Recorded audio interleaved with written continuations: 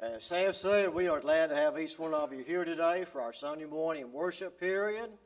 If you're visiting with us, we're happy and always honored to have you, and come back anytime that you can be here with us at McCoynesville.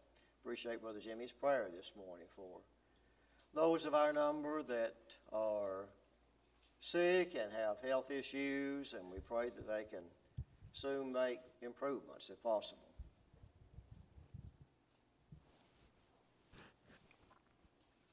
One day at a veterans hospital, there were three older veterans who ran out of stories about their own wartime experiences. So they started bragging about their ancestors. One of the older veterans said, "My great-grandfather at age 13 was a drummer boy at the Battle of Shiloh." Another one of them said, "My great-grandfather fought with Custer at the Battle of Little Bighorn." And the third one said, "Well, I'm the only soldier in my family, but if my great-grandfather was alive today, he'd be the most famous man in the world." And the other two veterans very quickly spoke up and they said, "Well, what did he do?" And the old veteran said, "Oh, not much, but he'd be 165 years old." You know, some war veterans have many wartime stories to tell. But there are others, like one man that I once knew, a member of the church. He had served in the Navy, and he survived the Japanese attack on Pearl Harbor. He was there. He was on one of the ships that was bombed. And he would not talk at all about that war experience. Because, you see, many of his friends had died in that attack on December 7th, 1941. And the memories were just too painful.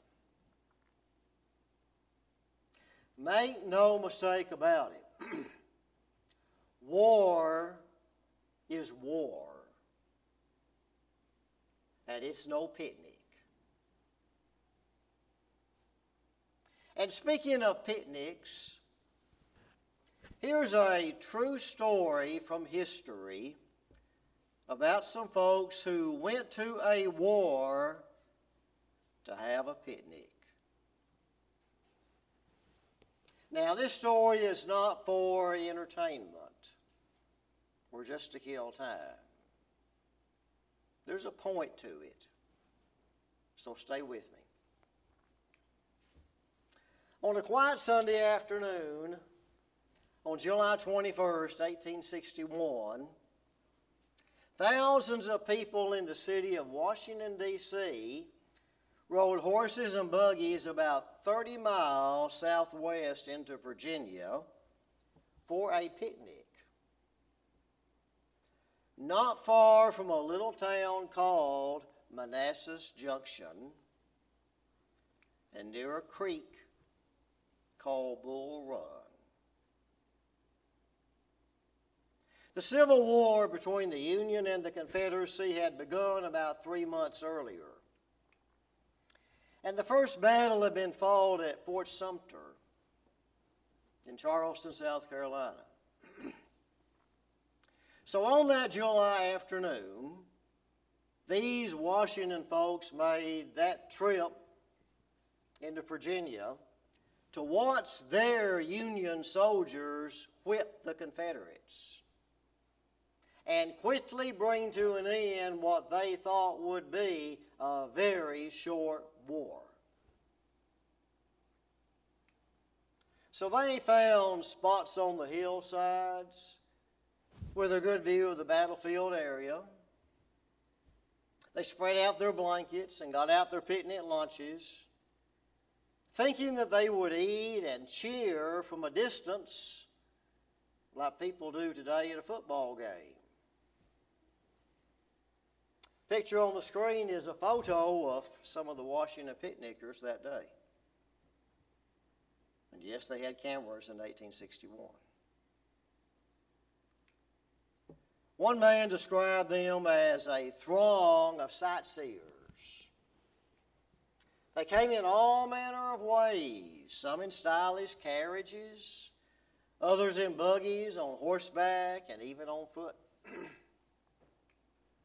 It was Sunday afternoon, and everybody seemed to have taken a general holiday. A newspaper reporter wrote this account. He said the spectators were all excited, and one lady with an opera glass was quite excited at the sound of a cannon firing. And she said, "That is splendid. Oh my, is not that first rate?" But it wasn't long before reality set in. And a real battle began between two armies with about 18,000 men on each side. There was the sound of a gunfire, cannon fire, the sight of blood, the screams of wounded and dying soldiers. And those Washington picnickers soon realized this was no picnic. The Union soldiers that the picnickers had come to watch that day, expecting to see a quick, easy victory, those soldiers were untrained and not ready for battle. And the Confederates were more ready for a fight.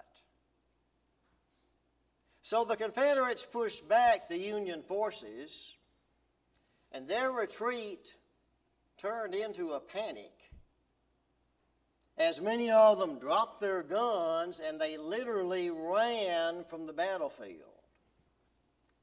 And the Confederates pursued them.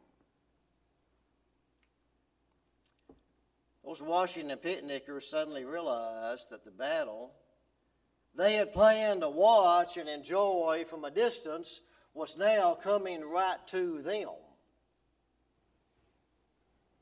So mothers grabbed their children, husbands called for their wives, and everybody ran for their wagons and buggies and jumped onto their horses.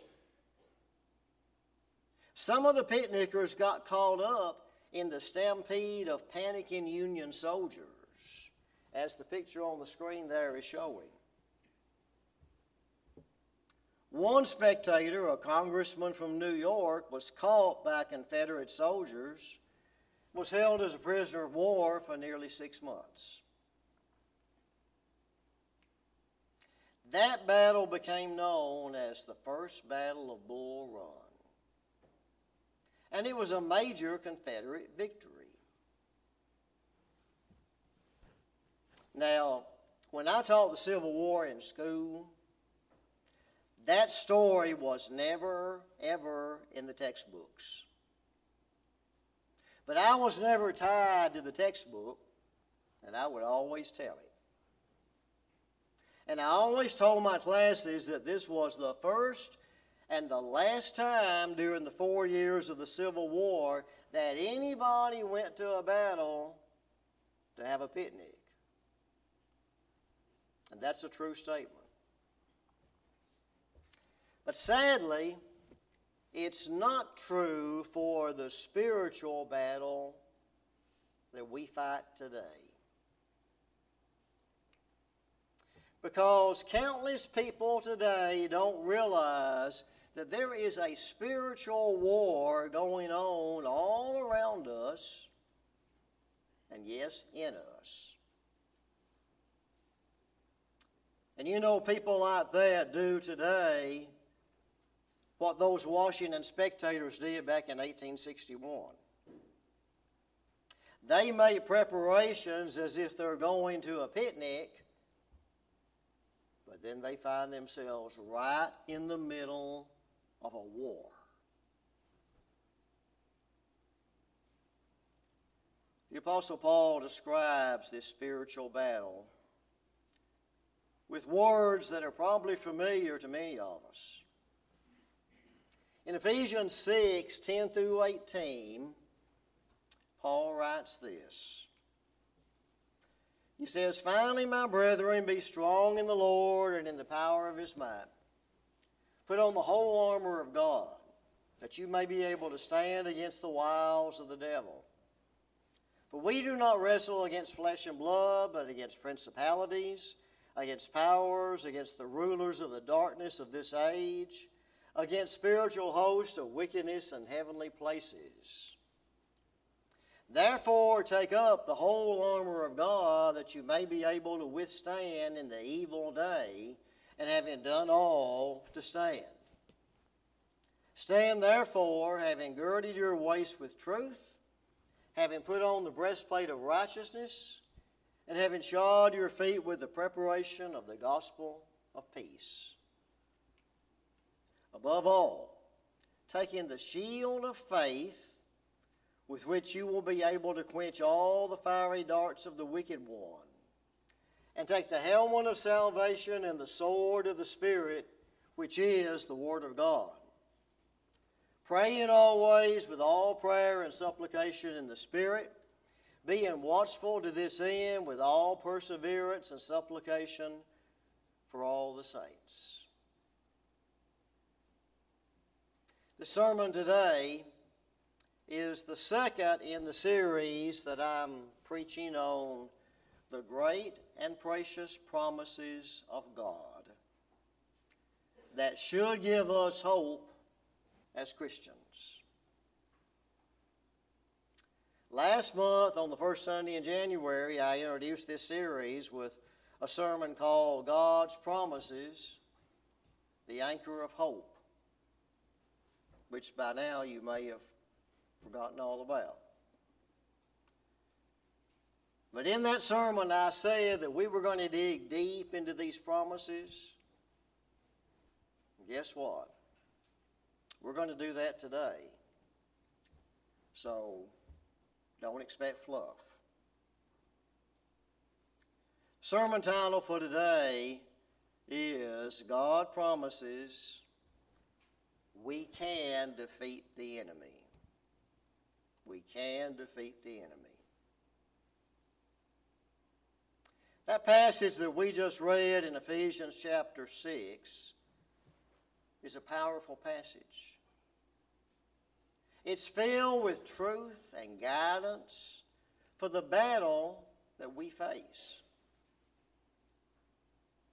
In that passage, Paul's advice for us is to dress and equip ourselves for spiritual warfare instead of packing for a picnic. But the first fact that we need to realize today is that the Bible identifies the real and present enemy of our faith. We don't have to guess or wonder or speculate who it is. Our enemy is the devil, otherwise known as Satan. Here are just a few of the many, many, many images that the world today has of Satan, who is often thought of as not much more than a cartoon character, a guy in a red suit with a pitchfork and horns. You see, the world as a whole does not take Satan seriously.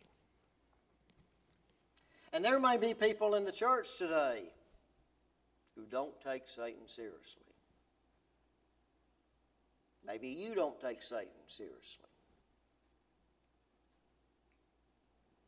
The Greek word for devil is diabolos. And that word shares a root with a Greek verb that means to split. And indeed, Satan is a splitter. Satan is a divider. He is a wedge driver. You know, Satan separated Adam and Eve from God in the Garden of Eden when he tempted Eve. And Satan wants to separate us today from God as well. According to a recent survey, here is what people who call themselves Christians believe about Satan. Now, you'll notice that I have the word Christians on the screen in quotation marks, because the world is full of people who call themselves Christians. But that doesn't make them New Testament Christians. But here are the survey results. 40%, 4 out of 10 people, strongly agree with the idea that Satan is not a real being, but is just a symbol of evil. 40%. 20% said they somewhat agree with that idea. Only a minority, and about 35% of the so-called Christians in this survey, said that they believe that Satan is real. And the remaining people in the survey said they weren't sure what they believed about Satan. Didn't know. So at least 65% of these so-called Christians, that's the majority, refuse to believe in the existence of Satan. And don't you think that makes Satan so very happy? As we said, the world as a whole today does not take Satan seriously. And Satan is thrilled with the doubt and the skepticism about him, and he loves it when people laugh at the thought of him. Because as long as Satan isn't taken seriously, then he is free to work his evil behind the scenes. You see, Satan is very happy, very content to make our lives a big mess and keep his name out of it. But how can we fight and defeat the enemy if we don't know much about him? Well, thankfully, God is not content to let Satan do his evil work without exposing him and how he works. And he does that for us in his Word. So this morning, let's first ask and answer a couple of very important questions about the origin of Satan. And we're going to use what the Bible tells us. Here's question number 1. Is Satan deity like God? Now, if this was a Bible class and not a worship service, I'd ask for a show of hands on the answer to that question. Either yes or no. And I suspect that we might have answers both ways. We won't do that this morning, but let's think seriously about this question because the answer matters greatly. The answer matters greatly. Now, deity is eternal. Deuteronomy 33 speaks about the eternal God. Psalms 102 describes God whose years will have no end. Revelation 1 verse 8 says that God is the Alpha and the Omega, the beginning and the end, who is and who was and who is to come. Deity is eternal. Deity is also omnipotent, or having unlimited power. Genesis 17 verse 1 refers to Almighty God. Job says of God in Job 42, I know that you can do everything. First verse in the Bible, Genesis 1 verse 1, shows us that God has the power to create from nothing. Deity is omnipotent. Deity is also omnipresent. We're being present everywhere at the same time. Hebrews 4:13 says, there is no creature hidden from his sight. Jeremiah 23 says that God is near at hand, but also afar off, and that no one can hide from him. Deity is omnipresent. And deity is omniscient, or all-knowing. Psalmist says in Psalms 139 verse 4, there is not a word on my tongue, but behold, O Lord, you know it altogether. Romans 11:33 says, how unsearchable are his judgments, and his ways past finding out. So we've established right here that deity is omnipotent, omnipresent, and omniscient. Now, Satan, by comparison, does not have those three qualities. He's not any of those things.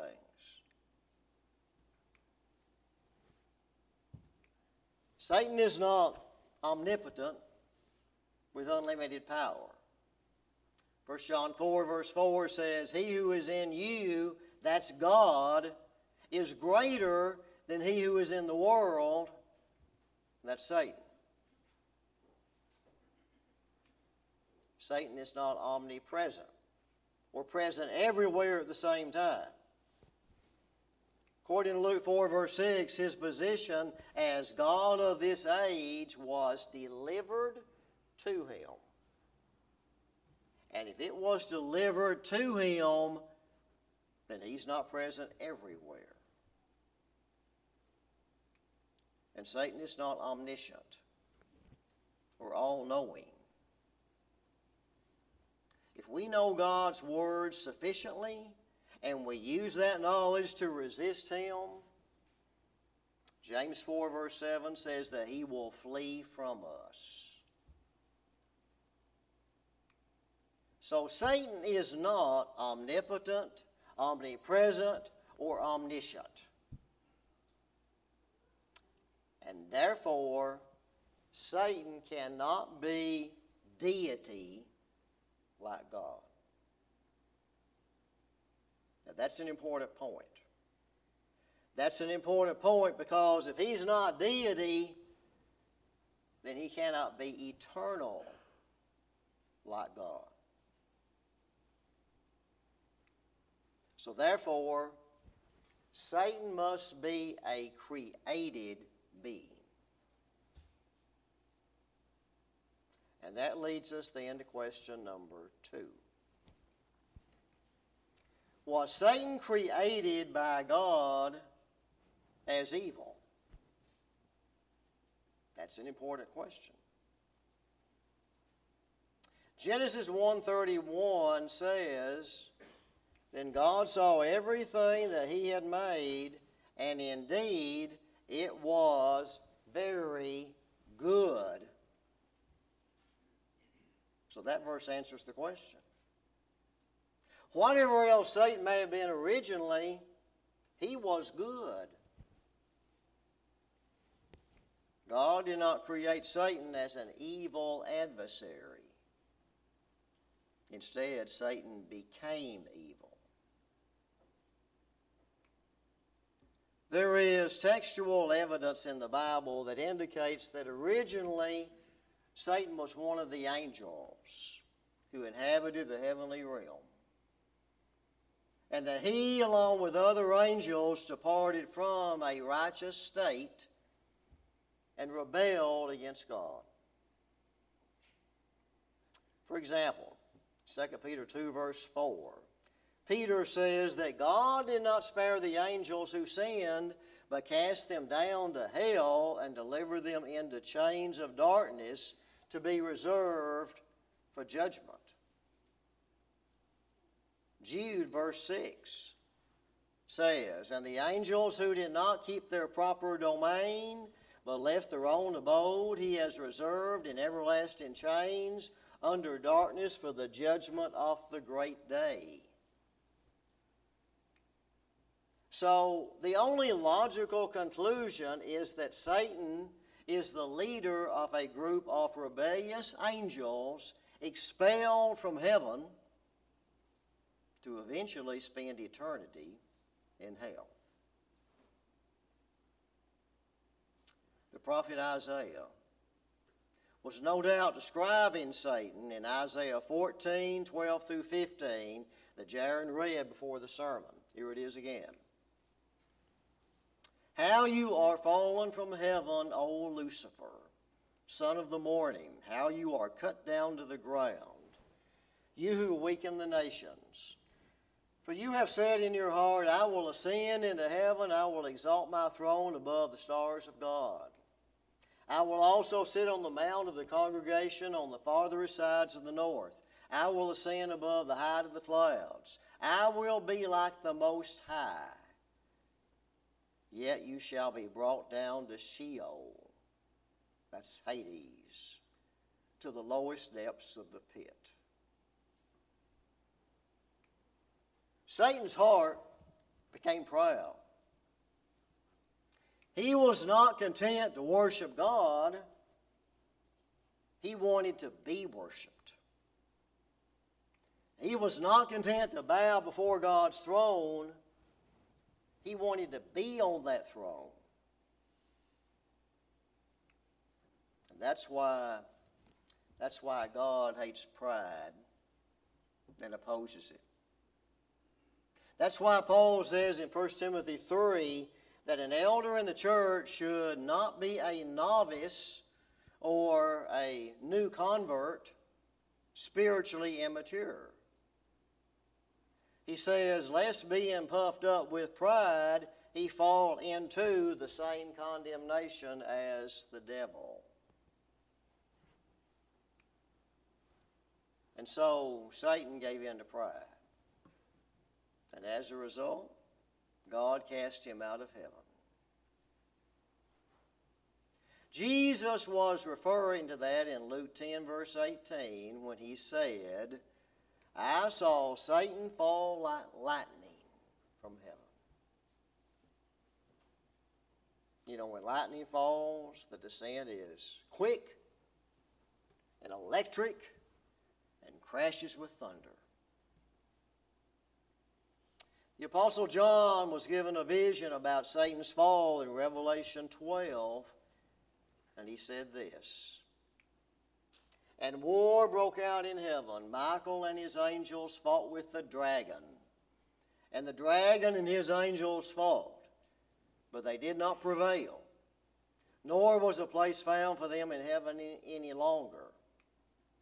So the great dragon was cast out, that serpent of old called the devil and Satan, who deceives the whole world. He was cast to the earth, and his angels were cast out with him. So Satan was cast out of heaven. But Satan is not out of our lives. The Bible tells us that Satan is deceptive and destructive and active. He is the one who deceives the whole world, and he does not work alone. But he has his co-workers. Yes, in high places. Revelation 12 verse 10 identifies him as the accuser of our brethren, who accused them before our God day and night. 2 verses later, the text says that the devil has come down to you, having great wrath, because he knows that he has a short time. In 1 Peter 5, verse 8, Peter tells us to be sober, be vigilant, because your adversary, the devil, walks about like a roaring lion, seeking whom he may devour. In John 10, verse 10, Jesus says that Satan comes only to steal and to kill and to destroy. You see, Satan wants to steal our happiness. He wants to kill our joy and destroy our lives as God's children. The devil is the enemy of our God-given destiny, and he longs to be the destroyer of our souls. And that's why we must not dismiss Satan, but we must take him seriously. The Bible clearly describes for us what Satan is. He's an arrogant, anti-God force of great cunning and power. You know, the Bible describes Satan in many different ways. Here's some of them. He's described as the devil, the serpent, the strong one, the lion, the accuser, the murderer, the god of this age, the prince of this world, the prince of the power of the air, Beelzebub, and Belial.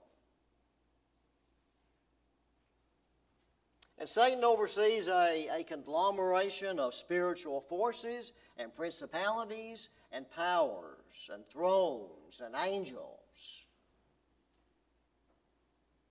We know what Satan accomplished in the Garden of Eden with Adam and Eve. We know the war that Satan waged against Job.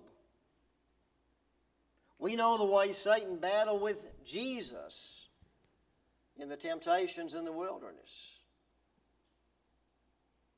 And Satan knows Scripture because he tried to use it against Jesus. In Luke chapter 4, on the pinnacle of the temple in Jerusalem, Satan said to Jesus, "If you are the Son of God, throw yourself down from here." Look at it. "For it is written, He shall give His angels charge over you to keep you, and in their hands they shall bear you up, lest you dash your foot against a stone." Now, Satan was quoting there from Psalms 91. Satan knows Scripture. But Jesus knew that Satan was real, not some mythological image or imaginary symbol. When Jesus taught his disciples to pray in Matthew 6, did he tell them to pray, "Deliver us from the unknown evil powers"? No. He said, "Deliver us from the evil one." So here are two facts that we need to understand and remember today. First of all, our spiritual battle is real and it's serious. And secondly, Satan is real and it's dangerous. So, you could say that's the bad news. That's the bad news. But this sermon series is about our hope in the promises of God. And it's not primarily about the bad news, but it's about the good news. So here's the good news based on God's promises. What God wants you and me to know and to be assured of is this: we can defeat the enemy. And why is that true? Why is that true? Why is it true that we can defeat Satan, our enemy? Well, there are two basic answers to that question. First of all, because God is greater and more powerful than Satan. And secondly, because Satan is already a defeated foe. Let's look at that second reason. Satan is a defeated foe. We've already seen and talked about the fact that Satan lost the battle in heaven, was thrown down to the earth, and he knows that his time is short. Paul gave us this promise in Romans 16, verse 20. And the God of peace will crush Satan under your feet shortly. In Colossians 2:15, Paul says, and having disarmed the powers and authorities, he made a public spectacle of them, triumphing over them by the cross. You see, on the cross, and through his resurrection, Jesus stripped Satan of victory. And you could say that Satan and his minions are being kept on a short leash until the final judgment. And on that day, Jesus will cast Satan into the lake of fire from which he will never return. One commentator summarized it this way, and this is, I think, very, very good and relevant to the times in which we are living right now. He says, evil will have its day and appear to have the sway, but God will have his say and ultimately win the day. Satan may be vicious, but he will not be victorious unless we allow him to be.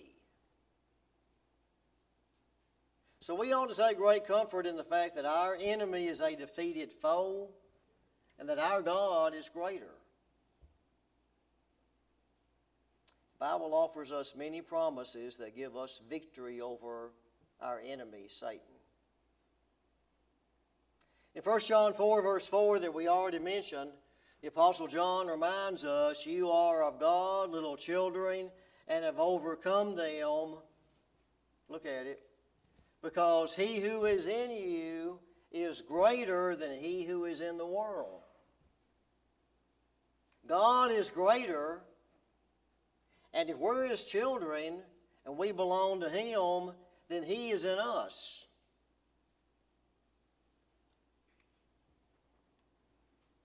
In 2 Kings chapter 6, there's an account of the prophet Elisha and the spiritual forces of God that were on his side. And I've used this account before in a sermon. Actually, I based the whole sermon on this account. But I'm going to use it again right here because it fits with our subject today.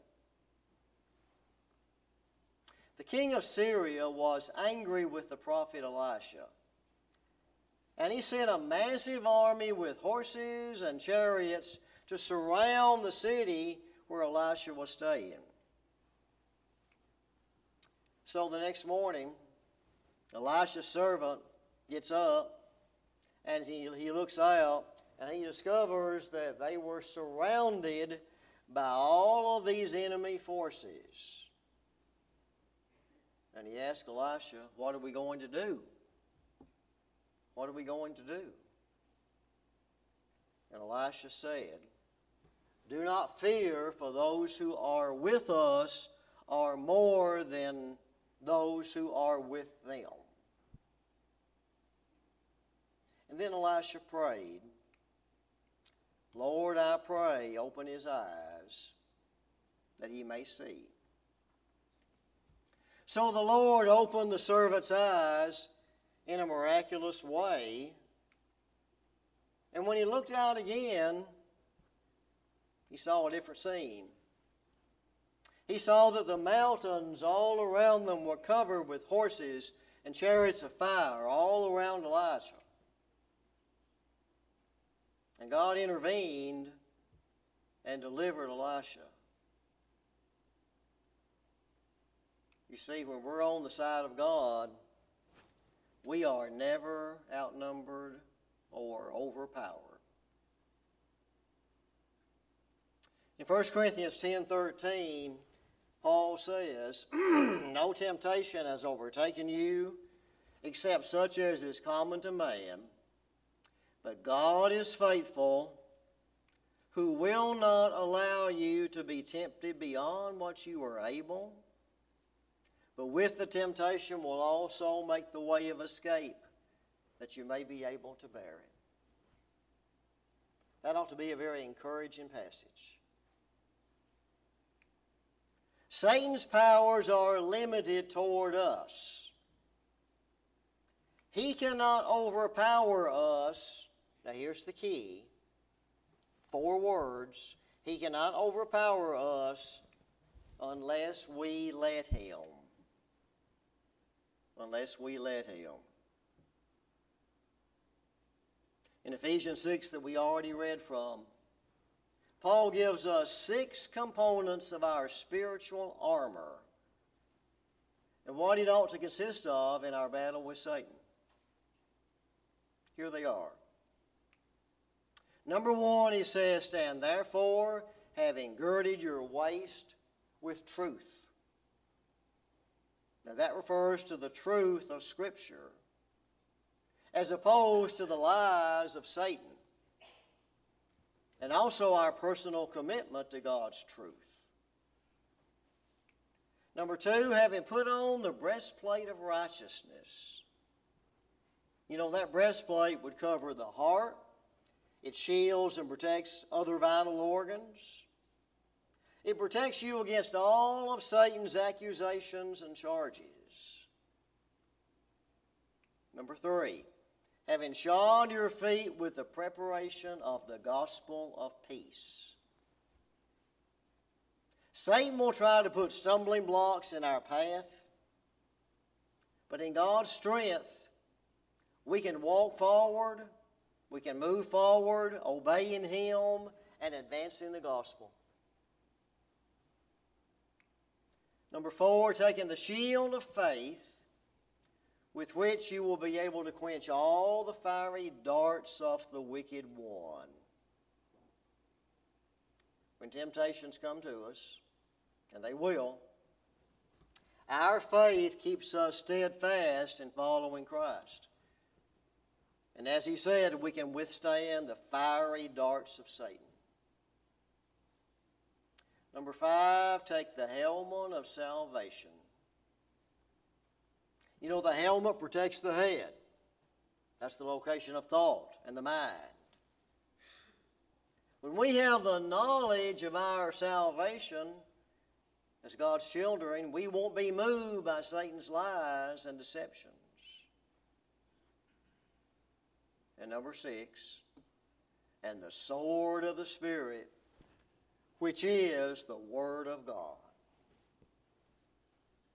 You know, the sword of the Spirit is the only offensive weapon listed there in the armor of God. All the other parts are defensive. In Hebrews 4 verse 12, God's Word is described as living and powerful and sharper than any two-edged sword. You see, we can win the battle against Satan with the armor of God in place and in use. In James 4 verse 7 that we already mentioned, James tells us to resist the devil and he will flee from you. Our job is to resist the devil not by relying on our own strength, but by following and staying close to Christ, our Savior. In our songbooks is an old song that we don't sing very often, but here are the words to it. It's called A Mighty Fortress. The words were written back in 1529 by Martin Luther. And the words to the song say this: For still our ancient foe does seek to work us woe. His craft and power are great, and armed with cruel hate. On earth is not his equal. Did we in our own strength confide, our striving would be losing. Were not the right man on our side, the man of God's own choosing. You ask who that may be? Christ Jesus, it is he. The prince of darkness grim, we tremble not for him. His rage we can endure, for lo, his doom is sure. One little word shall fail him. Paul has given us our marching orders. As soldiers of Christ, we should put on the full armor of God and take our stand beside our commander. We should take seriously the opposition that we face. But as we do that, let's also remember that if we follow and obey God and follow his word, God promises that our side will be victorious. But we can't be victorious in this battle with the enemy that we've talked about today if we don't first belong to Christ. Because there is no victory, there is no salvation outside of Christ. Victory requires hearing the gospel of Christ preached. It requires believing that Jesus is the Christ, the Son of the living God. It requires turning away from your past sins in repentance. It requires confessing the name of Christ and making him the Lord of your life. It requires being immersed in the waters of baptism for the remission of sins. And then it requires living a new and a faithful life in Christ. And then you as a Christian can have that hope in God's promise that you can defeat the enemy that we face. If you're not a Christian today, a member of God's family, the church, or if there is public sin in your life that you need to confess in a public way, Christ invites you to respond to his invitation as together we stand and sing.